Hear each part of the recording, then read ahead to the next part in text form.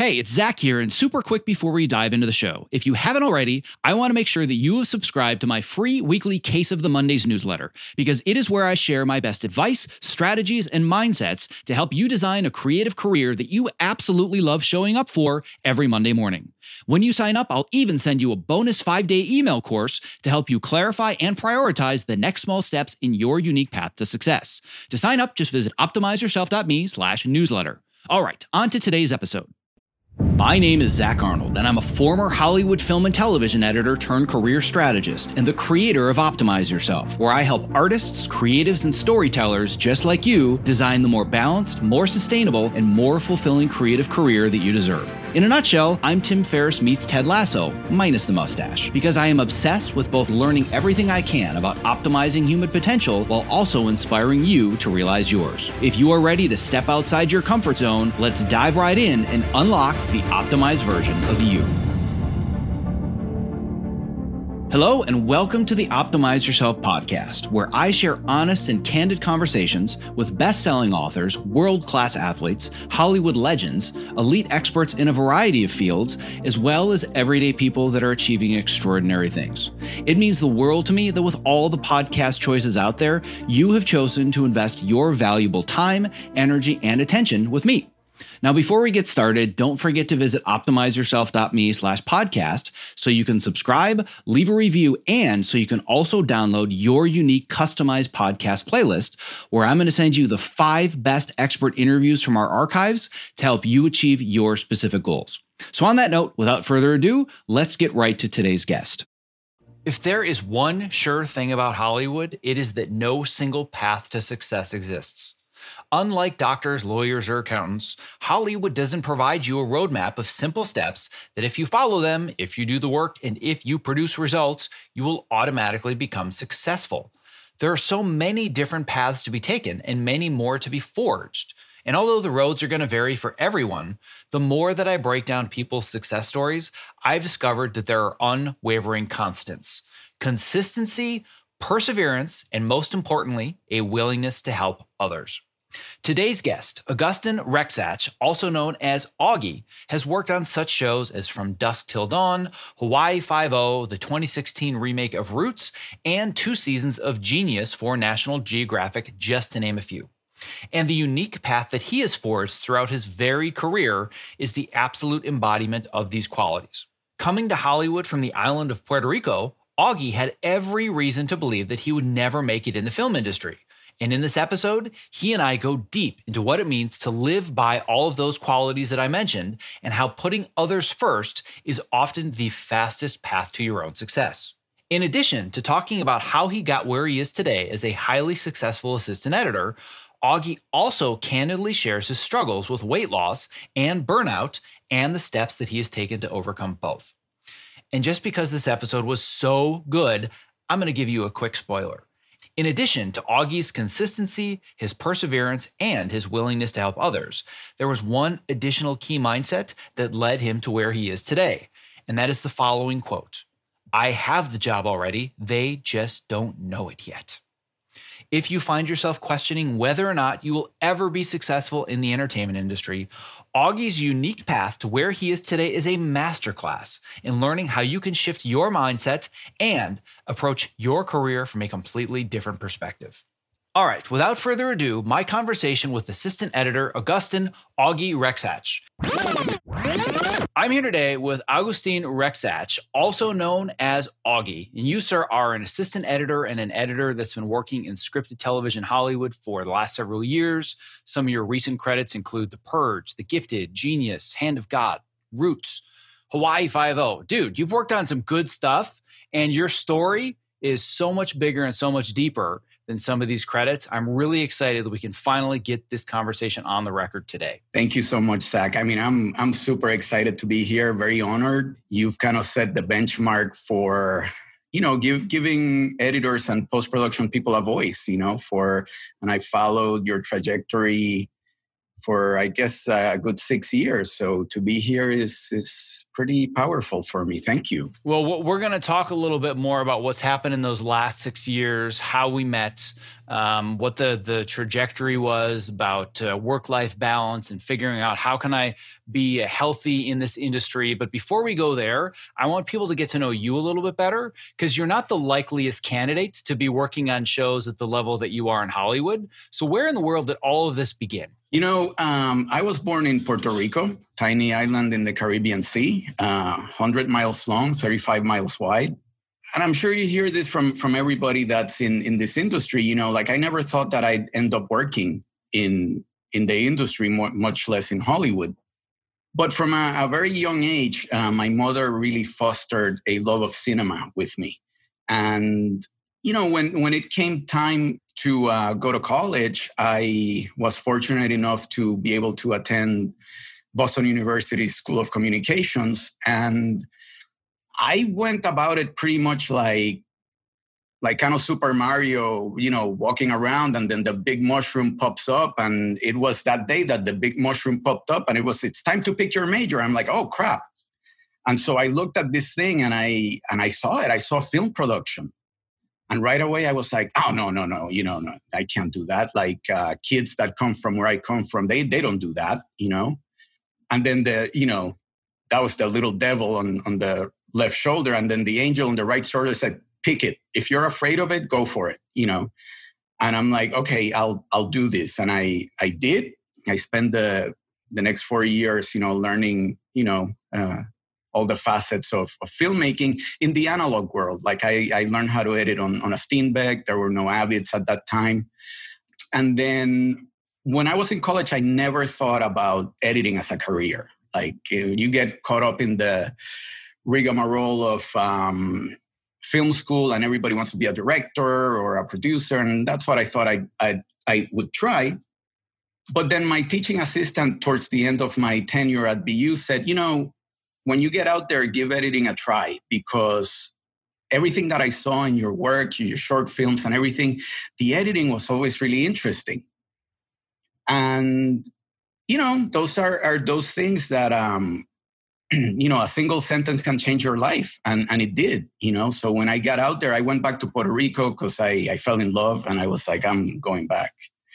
And so I heard his voice and I started working in commercials, because that was the only like real filmmaking that was happening in the island that was sustainable from an income standpoint and all that stuff. So, I arrived at this wonderful production company called Paradiso Films, met my first employer, Hochi Melero, who was integral to my development. And he said to me, we just got this thing called an Avid. And if you learn how to use it, you can have the night shift. And so that's it. They weren't paying me. I wasn't employed by them. But I just switched on that mindset that said, I have a job already. They just don't know it yet. But I already have the job. So I'm going to start coming in every day, 7:30, 8 o'clock in the morning. I was there waiting for the editor to have a break. And it took me about 6 months to like really teach myself. And the biggest obstacle was actually getting time on the machine. Because, the regular daytime editor was so busy. Long story short, got it, did it, started editing. And then from there on, I got invited to work in Miami. Did that for about 8 years and cut all sorts of things, from music videos to documentaries. Commercials was always the backbone of my livelihood. And little by little, I kept moving west because that voice that said, I want to tell stories and I want to be in scripted, whether it's features or television, was always there. And finally, in 2010, we took the plunge, came out here and went for it. And it took a bit to get a foothold in the industry. But I did it. And I'll never forget, this is something that we didn't talk about. But in I met you in 2010 at Edit Fest. I knew I recognized you, and I couldn't put put the face and the name and everything together. But I've always felt like I knew you, but I couldn't place it. So I'm glad you finally reminded me of that. That's what it is. Like, yeah, I had just gotten to LA and I was like living and walking in abject terror because it was like, I have a family, I have a 1-year-old and I have no job. But I went to Edit Fest and I met you and we got to talk a little bit and you gave me a lot of confidence. Just the fact that you would speak to me, a complete stranger, and meeting you and knowing your credits and all that stuff. At the time, I believe you were doing Burn Notice. I just started Burn Notice and I was talking about my first season on that panel. I'd never spoken on a panel, never did any of that. And they said, hey, you want to be at Edit Fest to talk about Burn Notice? I'm like, what planet am I living on? So I'm glad that it had the positive impact on you. That's and Burn Notice, I never worked on it, but I did have the pleasure of working with James Wilcox on Hand of God, where we got to meet the wonderful Ben Watkins. Oh, yes. I love Ben. Yeah. That show, my time on Hand of God was really special. I have to say that group of people, all that whole post crew was just like an amazing level of human quality. Like, I was there and I felt so at home. I felt so happy to go to work every day on that show. And I think it started with Ben, and it always down. Comes from the top down. Ben learned very well from Matt Nix himself. Matt Nix was the showrunner, creator of Burn Notice, and then Ben was one of the executive producers, writers, also an actor on the show a few times. I loved working with Ben. He was nothing but a pleasure. And if things aligned differently, schedules and otherwise, it would have been great to work on the show. Didn't end up working out, but I love Ben, and I'm guessing you also got to know Steve Lang. Yes, and Steve Lang was the reason I got Burn Notice. So he's a good friend of mine and colleague, and we could reminisce forever. However, I think there's a lot more value we can pull out of the story. We've barely just begun. There's so many layers of the onion that we can peel. But where I want to start, you may not even realize it, but you've already pulled out a very specific theme in your conversation. You've talked about the many different voices that you've either listened to or not listened to. And the scripts that we have in our head are so powerful, and we're going to talk a lot more about those. But you mentioned that there was this voice that told me, I should do this. This professor, you heard his voice, you said, I'm going to follow this. But there was also another voice that I think is really important that we need to talk about, which is the voice that said, oh no, kids from Puerto Rico, we don't go to film school. This isn't for me. We don't become film majors. Mm-hmm. And I think a lot of people out there listening right now feel the same way. They feel, I'm an outsider. I'm a minority. I'm not sure this is for me. Mm-hmm. How do we get them to not listen to that voice and take the path that you did? Man, that is such a loaded question. I'm so glad you asked me that, because I am still struggling with that. I feel like I'm in my 4th decade in this world. I won't say where in that 4th decade I fall, because I don't want to date myself too much. But I feel young, man. I feel like I don't get old, but I still struggle with it. I feel now, and especially with what's happened with the pandemic and all that stuff, it's been a huge reset button. And what the pandemic has done for me is that it's really like made me take stock of all the BS in my life, and really has given me the time to do a lot of self-reflection. Like, I'm not afraid of silence. Like, I know a lot of people who couldn't work or what, and they're freaking out. They're like, I don't know. Every day in my life, I've either been working or thinking about how to get work, but we're not comfortable with our own silence. And that's something that I've always been very comfortable with. So this pandemic has given me a lot of time to reflect. And I've been really taking stock little by little of everything and all the things that I've ever told myself and how valuable they've been, and if they've had a net effect. And that inferiority complex, I guess, that you develop as a kid from another country, or, because we have a complicated relationship because we are U.S. citizens, but it's a different country. I was brought up in the island. I left the island when I was 20. English was not my first language. And it's a whole different culture. But all that to say, and not to be glib about it, but it's like, listen to that voice that says that you are not worthy of that, accept it, but let it go through you.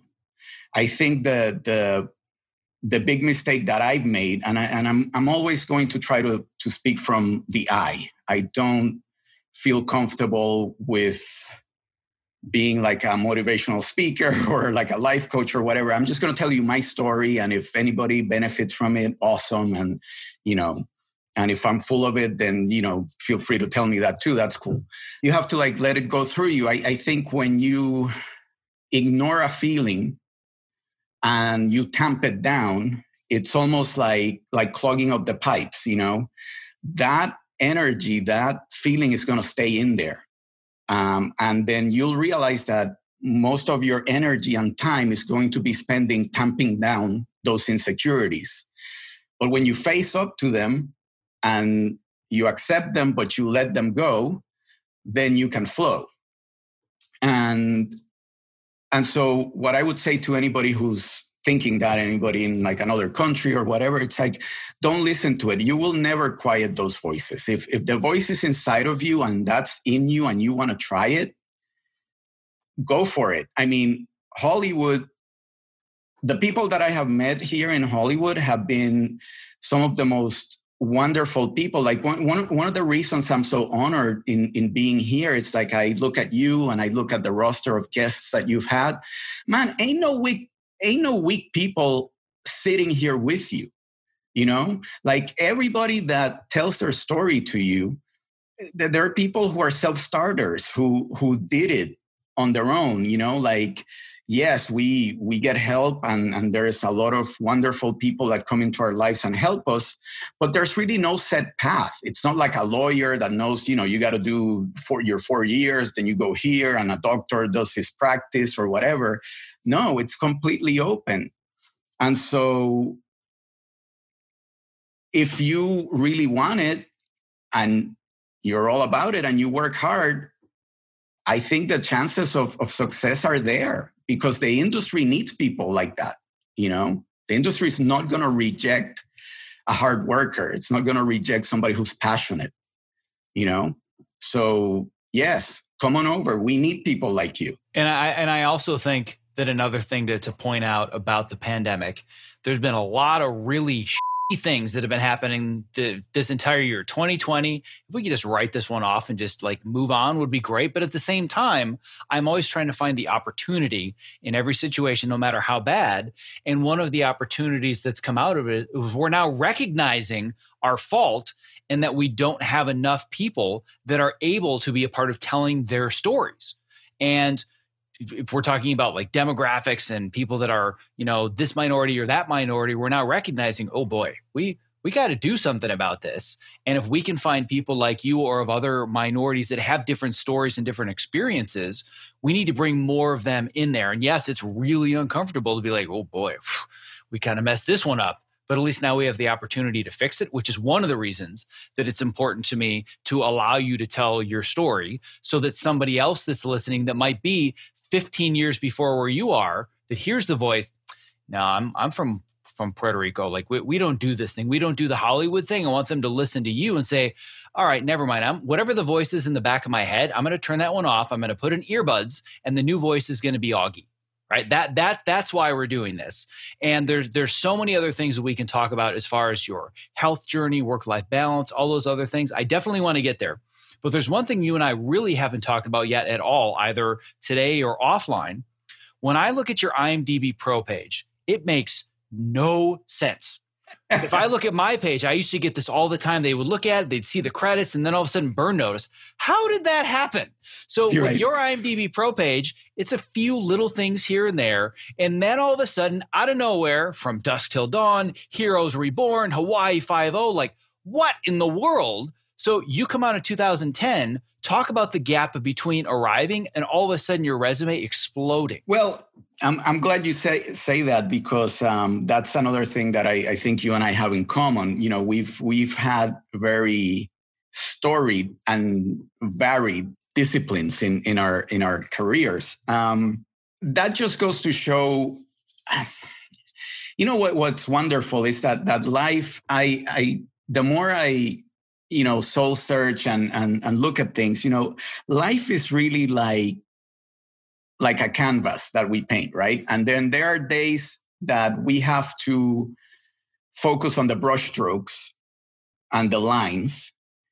But then there are days that it behooves us to step back and look at the canvas and look at, the entire piece and how we're doing. So what you've done just now is you've forced me to step back and kind of look at the canvas, which is, it's great. But as you well know, when people tell their stories, we tend to encapsulate things in the canvas. And so for those people listening out there, those friends that I haven't met yet, but that there might be on the fence about joining the industry or this and that, you have to remember that success is never a straight line. And so I can show you the canvas, but what I should really be talking about is all those, dead ends and bumping my head against a brick wall and, doing things that didn't work out. And between that is the main theme of not quitting, like whatever happens, just get up again, keep going, because things are going to appear. When I got here in 2010, yes, the major goal was to be in Hollywood, to either start doing features or scripted television. Well, it took me a good 4.5 years to do that because, I had a family. First and foremost, I had to provide for them. And, I didn't know anybody in the city, let alone in the industry, in the city. I didn't know anybody. So I had to make a living. And the easiest way or quickest way for me to make a living was, going back to commercials and advertising. So I edited commercials for about those 4.5 years. But what happened was, and again, it's also times of crisis like we're in now, that they just create opportunities and they just put you in a position where you end up fighting a lot harder than you would under normal circumstances if you're in a comfortable position. So what happened to me in advertising was that I started working at an ad agency downtown as one of their in-house editors, and that went pretty well, although that's a recipe for abuse. When we talk about work-life balance, they have you in there, they'll work you to the bone. Like I was doing everything from QuickTime transcodes to actually cutting campaigns, so it was like super exhausting. After 2 years at that agency, or 3 years, I got offered a job at a really high profile commercials editorial house in Santa Monica. And I jumped at the chance. I took it. This is going to be great, But what I didn't know, the way a lot of those boutiques work is it's very cutthroat. It's not, I thought I was going to join a team and it's almost like a clearinghouse for editors, and editors are very much commoditized, and you have your clientele and they have projections of numbers that you have to hit every year. And if you don't hit those numbers, then they don't renew your contract. So what happened to me was that I very naively went into this job without any agency relationships in LA or anything like that. And, long story short, I didn't meet those projections and I was, let go at the end of the year. So all of a sudden I'm unemployed. And that's the moment of crisis where you're like, okay, I have about 3 months here to survive. If I'm going to make a move, it has to be now. And I did. I reached out to, one of the angels on my path. His name is Alfonso Gomez Rejon. He's a wonderful director. And he put me in touch with the people at Dusk Till Dawn. And that's how I did my first my first job. And what's funny is that all those years later, I felt like I was back in Puerto Rico trying to learn an Avid, because I went from dusk till dawn. I didn't get hired. I just said, can I just come in and help out? And again, I adopted that mindset that served me well. I was like, I have this job. They just don't know it yet, but I have it. I have it. I'm just going to show up every day at 8:30 and help out. And I have this job. They just don't know it. And lo and behold, it happened. Eventually, I ended up getting hired. And based on that work, I was recommended to my big brother in the industry, like the most influential person, Mr. James Wilcox, ACE. Totally shameless plug. Yeah, that's right. Recent podcast guest. I will put him in the show notes. Continue. James Wilcox blew me away, dude. One of my favorite interviews ever. I can see why he was a guiding light for you. But anyway, I digress. Yeah. Continue. And I love the episode, by the way. It's fantastic. I listened to it, repeatedly. So, they, Mr. Peter Tassler, who was the post producer on Hawaii Five-0, called me. And he said, I hear good things. And I knew Peter from my Miami days. We had worked at the same post house. But, understandably, he was like, you have no scripted credits. 5-0 is a tough show. I don't know. But after cutting my teeth on From Dusk Till Dawn, I got put in touch. He asked me, would you like to interview? Because James is looking for an assistant for next season. And I got to tell you, he put the fear of God in me. Like, he was like, he's very demanding, he's, you got to be on point and blah, blah, blah. And I'm like, I'll meet him, and right away, it was just like instant connection. I felt very close to him because right away I understood this is a guy who's fair, but he's all about the work and I'm all about the work. So I'm not gonna shortchange him on that. And I'm going to work hard. So I think we're going to get along fine. And lo and behold, we were together almost 6 years. My sincerest apologies for the interruption, but if you're a creative professional who spends long hours at your workstation, not only is the following promo not an interruption, but listening has the potential to change your life. Because working with a TopoMat underneath you at a height-adjustable workstation is a game changer. Let's learn a little bit more from Ergo-Driven co-founder and CEO Kit Perkins, creator of the TopoMat. The TopoMat is the first anti-fatigue mat designed specifically for standing desks. The real benefit of a standing desk is movement. We found bringing in this cushioned terrain under your feet, your brain just subconsciously engages and you wander around and you get that movement at the standing desk that you need without even having to think about it at all. People will come to me at an event or a panel and they'll say, I got the TopoMat because of you. Even when they had a mat, once they used this one, it was a total game changer. We've just heard time and time again that with Topo, we've kind of hit the sweet spot, that it's the right premium quality materials and a right shape that people are actually getting benefit out of this stuff. You spend more time here than anywhere if you do creative work the way that I do. So I would rather be driving around in a Ferrari than a Ford Pinto. And I feel like this is the Ferrari of the standing mat. One of the things you don't realize is that at a standing desk, your main interface to the world, your body's main interface to the world is the ground. If you're going to invest in anything at that Ferrari level, it should be what you're standing on. Well, my goal is that for anybody that is a creative professional like myself that's stuck in front of a computer for inordinate amounts of time of their waking life, they're doing it standing on a TopoMat. So you and I, my friend, one edit station at a time are going to change the world. I like it. That's a utopian vision I can get on board with. If you're a creative professional looking for a simple and affordable way to stay active, energetic, and focused while spending long hours at your height-adjustable workstation, I can't stress enough how important it is to have the right mat underneath you, which is why I continue to share the TopoMat as my #1 product recommendation. To learn more about the TopoMat and purchase yours, visit optimizeyourself.me/topo. That's TOPO.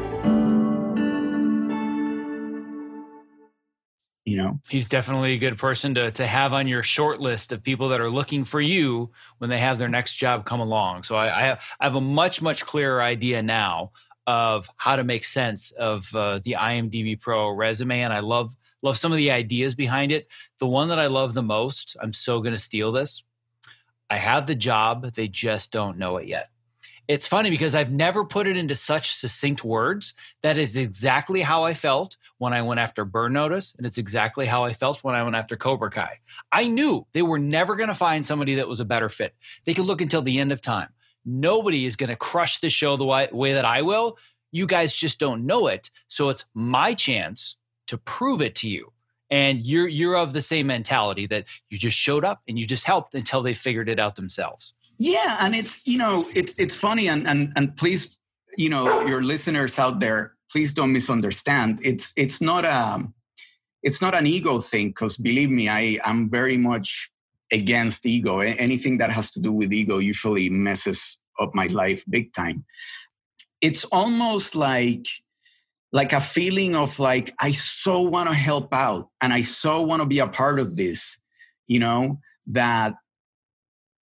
that it just feels right. Like I think one of the things that we forget, I was talking to a young lady who wanted some advice, and I said, about interviewing and all that stuff. And I said, yeah, do your homework and be professional and all that stuff. But, one thing that we all tend to forget, and we shouldn't, don't forget that childlike enthusiasm, that speaks volumes, like being childish is not acceptable, but being childlike is fantastic. And don't be afraid to show that you're excited about something, like we're also, am I going to say the wrong thing? And what? No, man, if you're excited about Cobra Kai, who wouldn't be excited about Cobra Kai, man? It's like fucking Daniel San and, Johnny's back and, that's awesome. I still remember when I saw The Karate Kid multiple times in Puerto Rico, this is why we do this, this is why I left my country. This is why I don't eat rice and beans that often, because I'm in another country, like the chance to even be in the room with these people is fantastic. And why would you hide that, Yeah, I think it's so easy to fall into the trap of believing I have to be professional. I have to be all kept up. It's very corporate. Like I have to be, it's not that way in this industry at all. And I think the biggest takeaway that's really important to dive into a little bit further before we kind of transition to the next area of the call is you talking about ego. And I think what's really important for people to understand is there's a fine line, but a very important one between arrogance and confidence. Arrogance is, oh yeah, I'm the best candidate. I'm so good at what I do. You'd be stupid to not hire me. Confidence is, I know that nobody can provide the value to you that I can. I know I can make your show better and I want to be a part of this.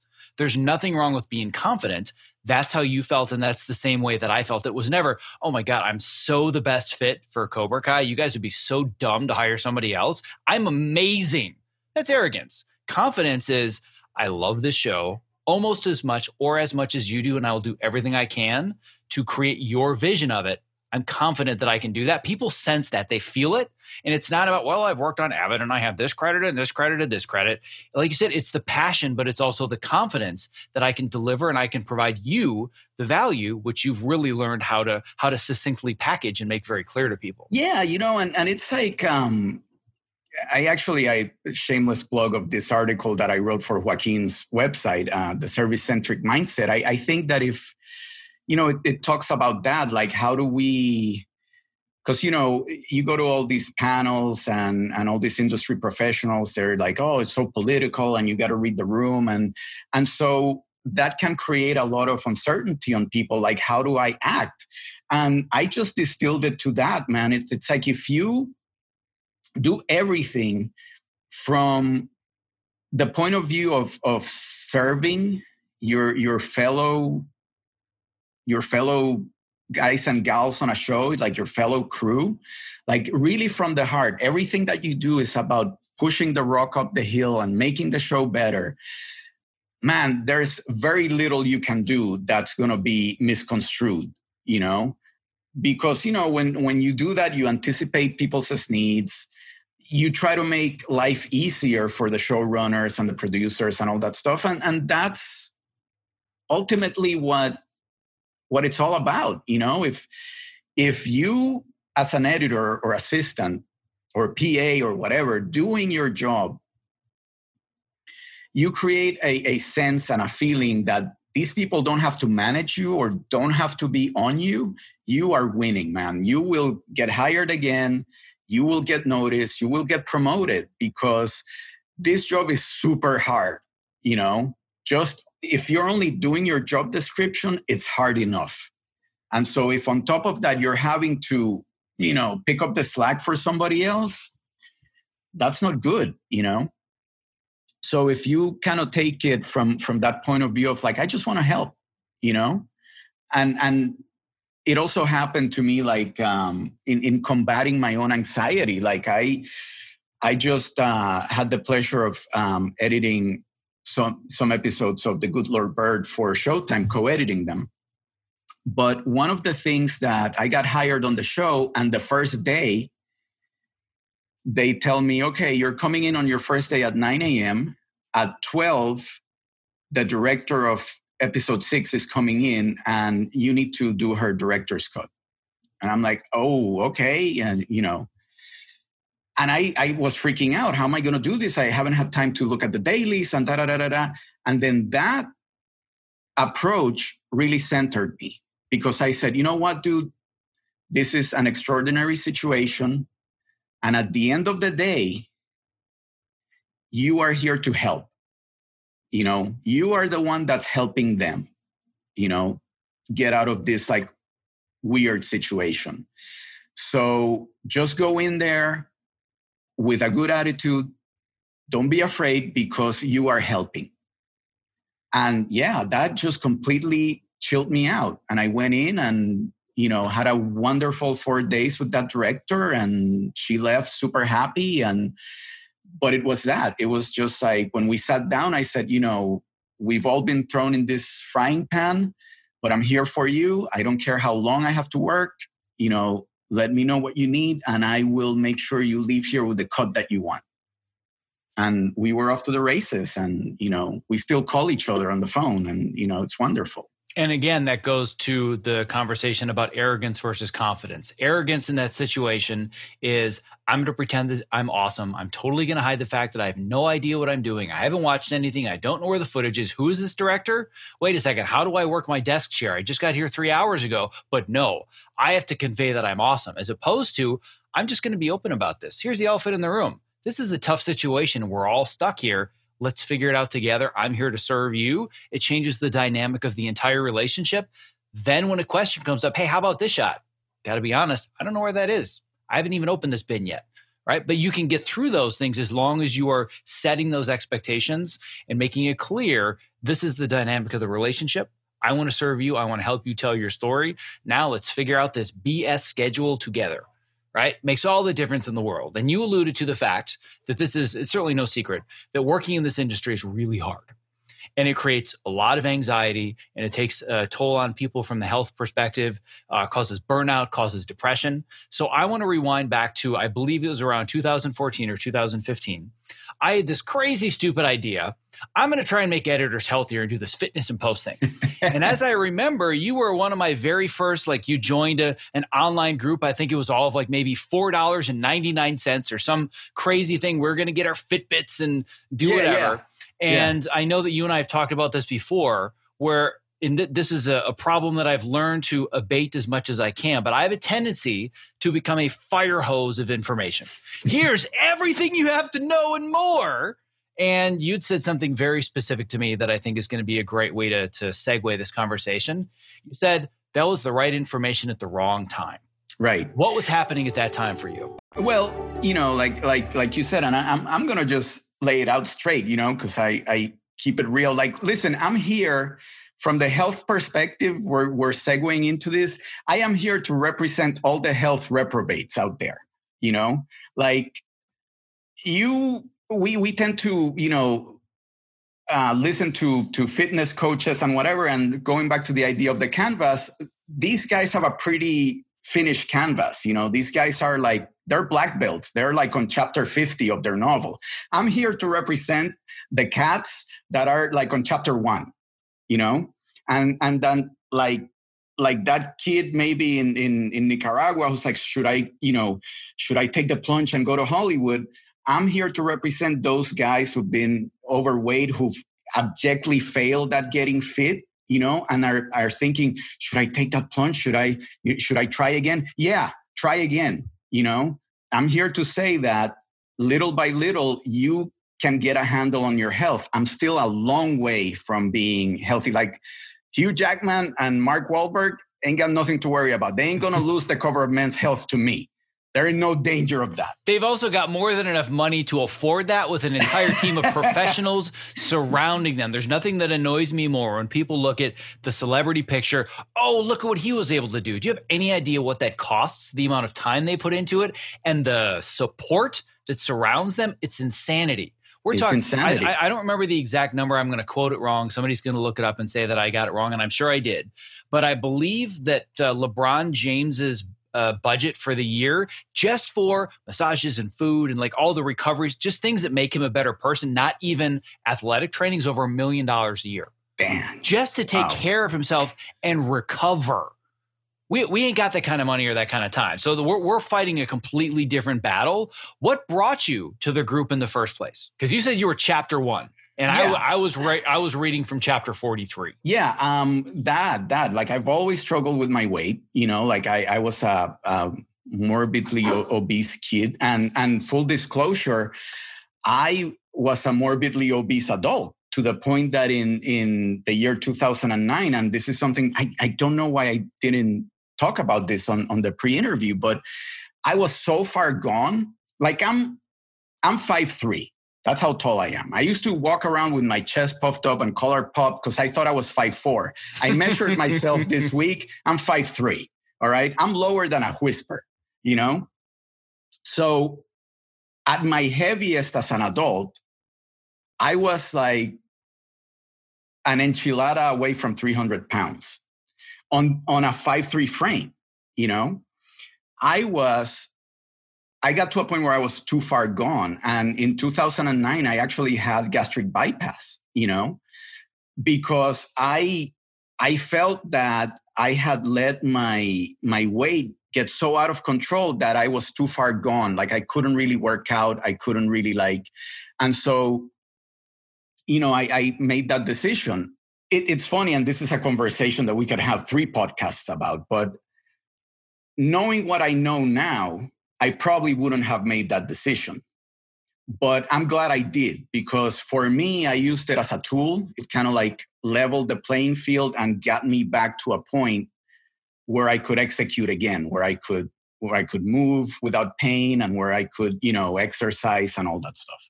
But anyway, in 2014, what brought me to your group was like I was noticing that after I had the surgery in 2009, and it was 2014. I had already beaten the odds. Like they say, within 2 years, like people gain their way back and whatever. I hadn't, but I was starting to notice myself slowly creeping up again. And I'm like, no way. So I wanted, to get into a group or something that would help me address my weight, which has been always like my nemesis, and so I joined, and that's exactly what happened. Like I was just overwhelmed with information, and to the point that it just short-circuited me, But also at that time, what was happening to me too, it's like I was transitioning into scripted television. And yes, like I had started working on a very tough show. Hawaii Five-0 is incredibly demanding. As you've done those procedurals where there's so many gears to those shows. There's the action, the humor, all the gag. You have to do temp effects, and sound design is crucial. It was just a lot, And so I was already like dealing with all of that on the professional side, and then trying to tame all this information on the personal side. It was just too much. Like one of them had to give. And at that point, I made the choice that the fitness in post had to give for a while. And like everything, very, very predictably, I spent the next almost 6 years working very hard, cultivating a lot of professional success. But I also put on, 40, 50 pounds and, ran headfirst into the titanium thumbtack that is, burnout and depression. And yeah, it's like every decision that you make has a price. And so that was the very heavy price that I paid. But I do want to say, getting back to to being overwhelmed by fitness in post and all that stuff, like at first I was like very turned off. I was like, F this, and this is, too much work and blah, blah, blah. Start to get a handle on my health and taking ownership of my body and my mind. I realize now how wonderful what you were doing was, because when you start to take ownership of your life, it's like finding, I don't know, like what some people would say, I found religion, or I found, like you get this sort of wonderful feeling washing over you, and you can't help but want to share it, and that's where I saw what you were doing. It's like this is somebody that wants to share this great feeling, and how can that be wrong, But here's what I've realized about myself.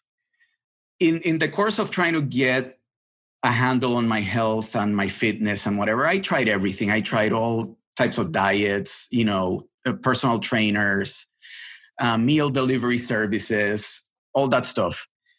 About 2 years ago, I can trace it back that I started laying the groundwork for like really getting healthy, I started reading more about nutrition. I started reading, and little by little, not almost like imperceptible steps, almost like if I admitted to myself that I was reading a nutrition book, like it might just vanish and I might just short circuit myself, But little by little, I'm putting, instituting small little changes, that I could keep building, and what I learned was that things I wish I'd known is that this is a process that takes time. This is a process that is far from sexy.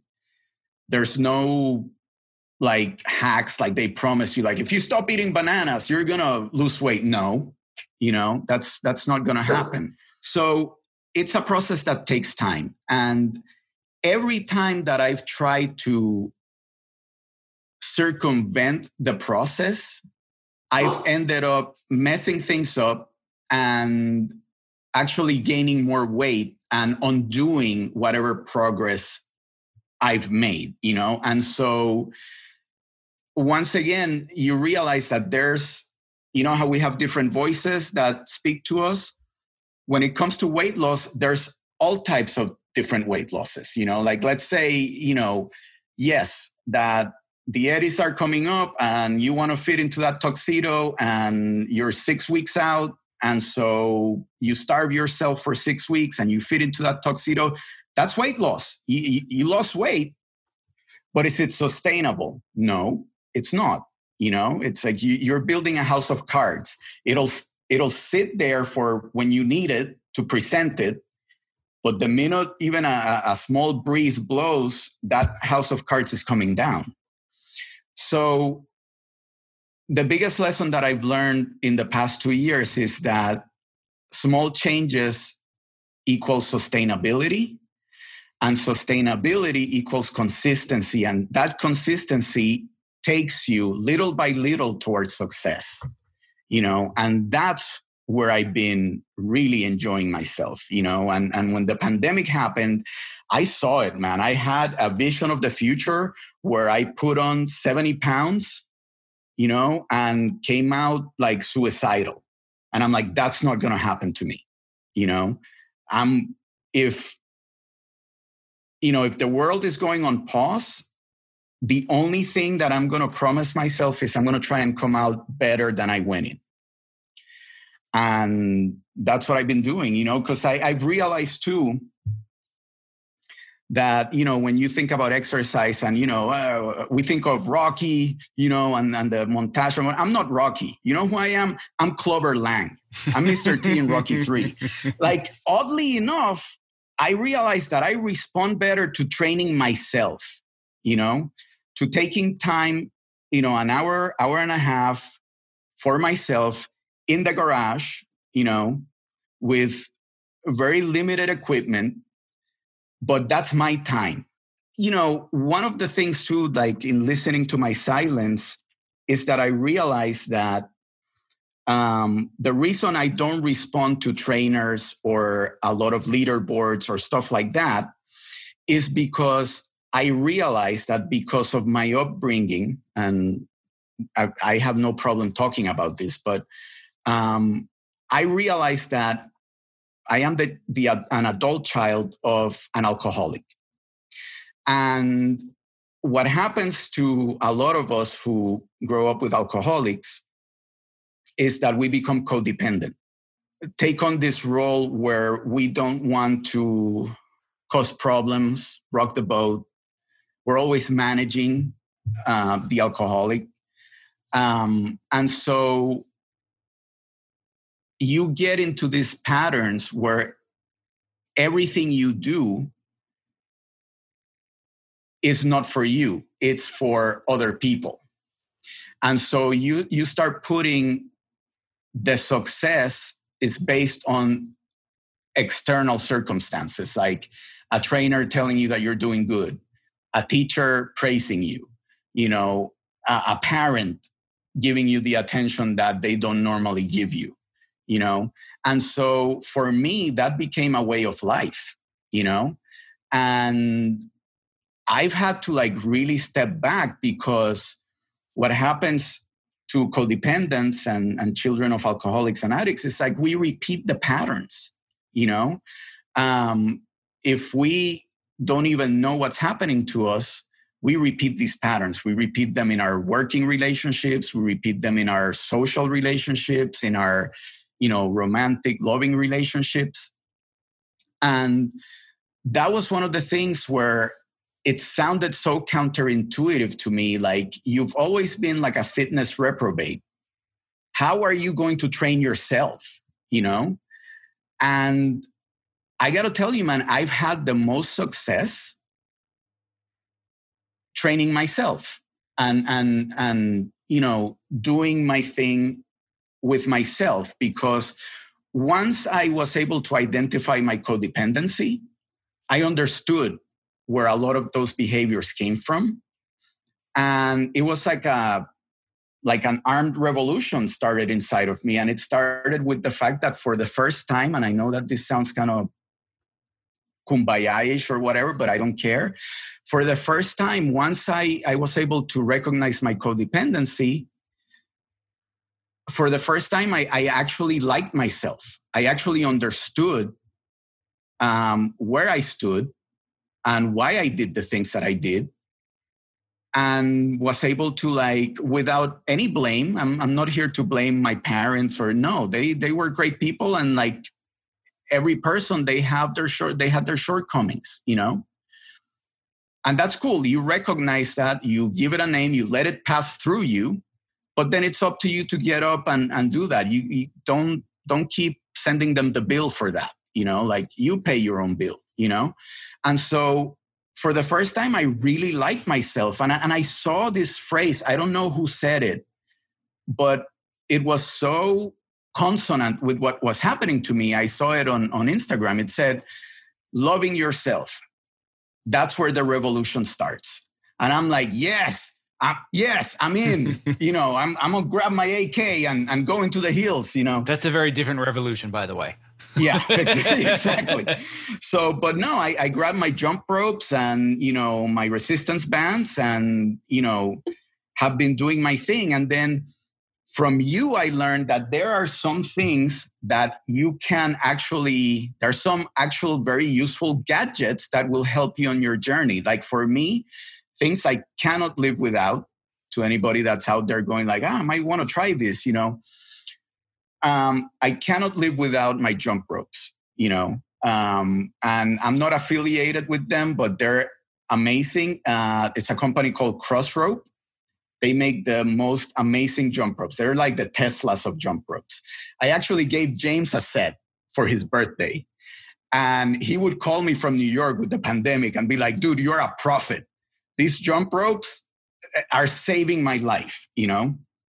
So I cannot live without my jump ropes. I actually bought, and it's not cheap, but I've gotten a lot of use out of it, is a Gorilla Bow with the resistance bands. Fantastic. And then the third thing that helps me out, especially because I'm training myself, and it's that age-old question, how do you know you are working hard enough? It's a heart rate monitor, you know? And, you know, get the one that goes around your chest. Don't get those wristwatches, because I can't see, man. And especially at 4:30, 5 in the morning when I'm, you know, my vision is super blurry, so I can't see the watch. But the chest one, you put on your phone and Bluetooth, and it gives you a big reading. And so you figure out your fat burning zone and whatever, and you see that number displaying there, and you know what kind of level you have to maintain. And so, you know, little by little, it's become a part of me now. Like now it's not like, oh, I got to work out. And that's how I started. It's like, oh, I got to work out. Now it's more like I have to stop myself. There are days that I wake up and I'm feeling run down. And I know myself. I know that I am very susceptible to compulsive behavior sometimes. And exercise can also become a compulsion.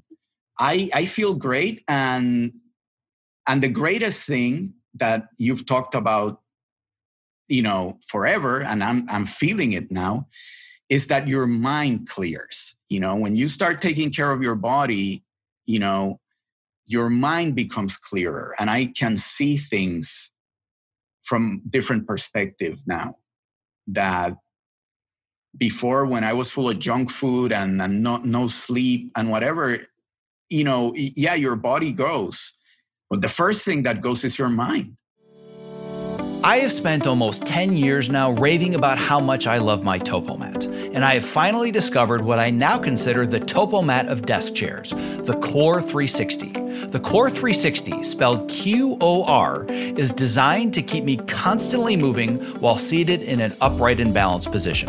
To learn more about how it works, let's hear from Core 360 founder Dr. Turner Osler about why he created the Core 360 active sitting chair. When you sit badly for many hours a day, and that's really what the problem is. It's very hard to make yourself get up and do jumping jacks every half hour. But if you just swap to a chair that requires you to be muscularly engaged in order not to fall off, it's an easy bar to clear. For the procrastinators out there who hear all of the statistics and know how bad sitting is and it's the new smoking, and they're thinking, that's something I'll worry about in a few decades, you're going to feel the effects of having more energy at 2 o'clock in the afternoon or 4 o'clock in the afternoon that day. And that's the whole point. Your core muscles will be stronger. You'll have less back pain. All of this will make you more available for the rest of the pursuits of your life, your kids, your hobbies, your whatever. For those of us who need to practically live in front of computers to do our best creative work, the Core 360 is going to level up your game. Keep your body moving and keep the creativity flowing. To learn more and purchase what I consider to be the TopoMat of desk chairs, please go to optimizeyourself.me/core360. That's optimizeyourself.me/QOR360. Well, there's at least 1.5 million things. So many threads I could pull. Each of them could become their own episode. Just the heart rate monitor alone, I could dedicate an entire episode to talking about heart rate straps, heart rate variability, apps to get, how to connect them to your training, fat burning zones. That could be one episode. There's about 14 episodes in the last 10 minutes that I could dive into. But there's one place that I think is the most important takeaway for anybody listening that you've already hit home, and I just want to emphasize it again. It was this idea of small incremental changes. And one of the I don't even know if I just made up the saying now or if there's something I read and I don't realize it, but there's a huge difference between getting fit and getting healthy. You are trying to get fit. You were trying to and when you said, well, they say you can lose weight by not eating bananas anymore. Yeah, you can. You can lose weight by not eating any food at all and sweating all day. Like there's so many ways to lose weight and you're going to get fit, right? Yeah, smoke meth. Yeah, smoke meth and you're going to get fit real fast. And I think that the problem is that fitness programs, diet programs, those things are a multi-billion-dollar industry because they promise quick results. Yes. Long-term, sensible lifestyle change does not make billions of dollars. But that's what it takes to get healthy. And what you did was and I discovered the same thing. When I started Fitness in Post, it was more about fitness. And I realized this is a much longer game than I thought it was because I continued to fail as well. And it really wasn't until about 3 years ago that I, for myself, cracked the consistency code. And when people assume consistency and discipline in this guy's training Ninja Warrior, he must be exercising 6 days a week. You know what I did this morning during my exercise time? I laid on my yoga mat and I stared at the ceiling for 45 minutes because I'm spent for the week. I know I don't have another workout in me, but I listen to my body because I can always do another workout tomorrow because there is no 90-day finish line. The finish line is the only finish line that's coming, and I'm going to make sure that I'm as far away from that one as possible. And you also figured out it's all about consistency and these small little tiny steps. And there's a phrase, I don't know if you came up with it or I know that you wrote about it, this concept of killing your clone. Oh, I would love to close with this idea of killing your clone. Oh my God, man. I love that. I actually heard that from Ethan Suplee on his podcast. Like, I'll plug it too. It's a wonderful podcast called American Glutton. And again, it's for us that are, trying to get healthy and are, regular people, check it out. It's fantastic. He had this gentleman on called Tom Kyer. And Tom Kyer, he's a subject matter expert on edged weapons, on Sayok Kali, which is something that you and I need to geek out about because I know you're into martial arts and so am I. Because every time I would have like a shortcoming in my life, I would go and pick up a martial art. So you would think that I'd be part of Project Treadstone because I know, I've taken so many, styles. No, but these guys train in knife fighting, basically, in Sayok Kali. And as part of their mindset training, he has this thing where that he calls killing your clone, which speaks to the heart of these like small incremental changes. He says, imagine that every night at midnight, you will meet an exact clone of yourself as you were 24 hours ago. That clone is you 24 hours ago. And without any further ado, that clone will attack you and you will fight him to the death. You'll have to fight him to the death.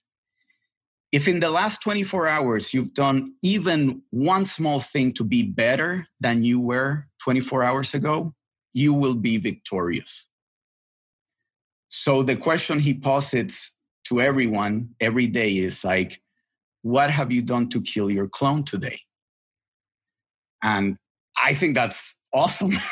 I loved it. So I wrote about it because it speaks to the heart of that. You don't have to move a mountain to feel triumphant, just read that article, write that poem you've been on the fence about writing, do those extra 5 reps, take up a music instrument, whatever, learn how to sculpt.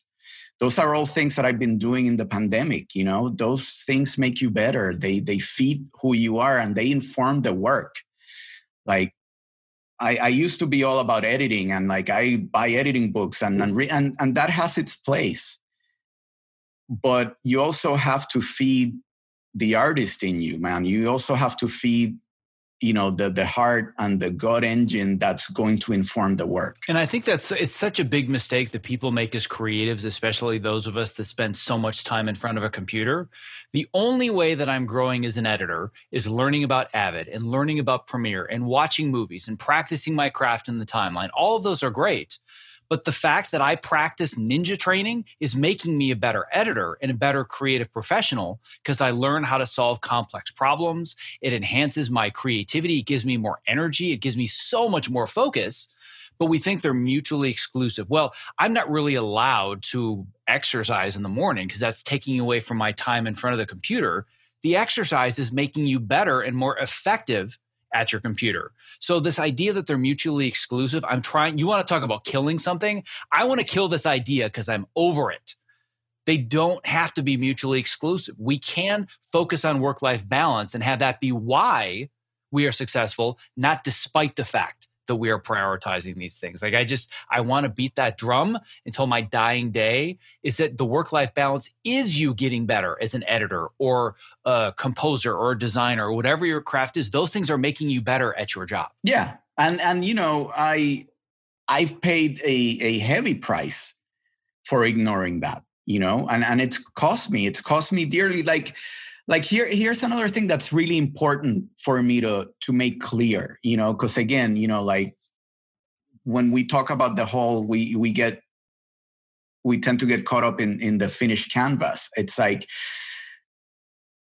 I have made so many mistakes, and I have, because of my behavior for not having a good handle on my health, I have made other people suffer. I mean, there's no other way to say it. It's so, I can't say it any more succinctly than that, because when we don't take care of the work-life balance, when we don't take care of ourselves, we start suffering inside, and then the fear kicks in, and the easiest way to deal with fear is to just throw it at somebody else. You're suffering, you throw it at somebody else rather than doing the work, rather than looking inside of yourself. It's easier and more comfortable to be like, well, so-and-so like gets on my nerves, and you're this and you're that, and you're making me feel this way. And, and I've made so many mistakes, and I've made so many people suffer. And that's one of the reasons why I've really taken this journey seriously, because I feel like I have a lot to make up for. I am by far not a perfect soul, and I want to be better. I do, and this is why I'm on it. Beyond looking better or beyond fitting into a pair of jeans or whatever. I just, we've all been given a certain amount of grace. And so it falls to us to not let that go to waste. We need to like really actively find what our purpose is and go crush it, because that grace has been bestowed upon us, and it cannot go to waste. And I've wasted it for too many years. I can't imagine a better place to leave us off. I have a feeling that there may be an ellipses and a to be continued somewhere in here, because I think you and I have a lot more to talk about at some point. But at least for today, I will be respectful of your time. And I think this is certainly a great start. I honestly had no idea when we jumped on this call today that our story went all the way back to EditFest 2010. But I love the fact that that's one of the conversations you had when you first got out here. It gave you just the little tiniest bit of inspiration to get started, keep going. Then all of a sudden our paths crossed again in the Fitness to Post group. And now here you are over a decade later. So man, this has been quite the journey and one hell of an interview. And I'm really glad that we reconnected. And I have a feeling there's going to be a lot more to come soon. So if people want to find you, they want to connect with you, they want to learn more about you, they want to build a relationship, how can people find you? Well, I have a Facebook page that I check like once a day, because I'm very leery about consuming too much social media. Mm-hmm. But I'm there, Agustin Rexach. You can find me on Facebook. Please friend me or send me a messenger. I might take a little bit because, like I said, I turn off notifications and I actively don't engage with it so much, I'm also on Instagram in Post Papi in LA, all one word. And I think I gave you those links. So we'll make sure to include both of them in the show notes for sure. Yeah, I would love to hear from people. And, I'm involved in the community. I'm involved with the Latin Steering Committee at the Guild. I'm involved with Joaquin. I'm a guest contributor to his Hollywood Editing Mentor, and anything that I can do, man. I'm all about that. Love hearing from people, and I can't thank you enough for this opportunity. Thank you for letting me, tell my story. And you are, an inspiration, man. Like, I look at you and like you found a purpose. So what I was talking about before, you found your purpose, and you got that pit bull bite on it, and that's wonderful. That's the best you can ever hope for. So thank you. Well, I appreciate all of that, but honestly, the honor is mine, and I thank you for taking the time today. So it's been absolutely great having you here. Thank you. One last thing before I lose you. If you haven't already, I want to make sure that you've subscribed to my free weekly Case of the Mondays newsletter, because it is where I share my best advice, strategies, and mindsets to help you design a creative career that you absolutely love showing up for every Monday morning. When you sign up, I'm even going to send you a bonus 5-day email course to help you clarify and prioritize the next small steps in your unique path to success. To sign up, just visit optimizeyourself.me/newsletter, and I will see you in your inbox. Thank you so much for investing both your time and energy listening to today's show. If you were inspired by this conversation, don't forget to subscribe in your podcast app of choice, and most importantly, leave a review, because that helps move the show to the top of iTunes and get our message out there to those who need it the most. Simply visit optimizeyourself.me/subscribe to never miss another episode. Lastly, stay safe, healthy, sane, and most importantly, be well.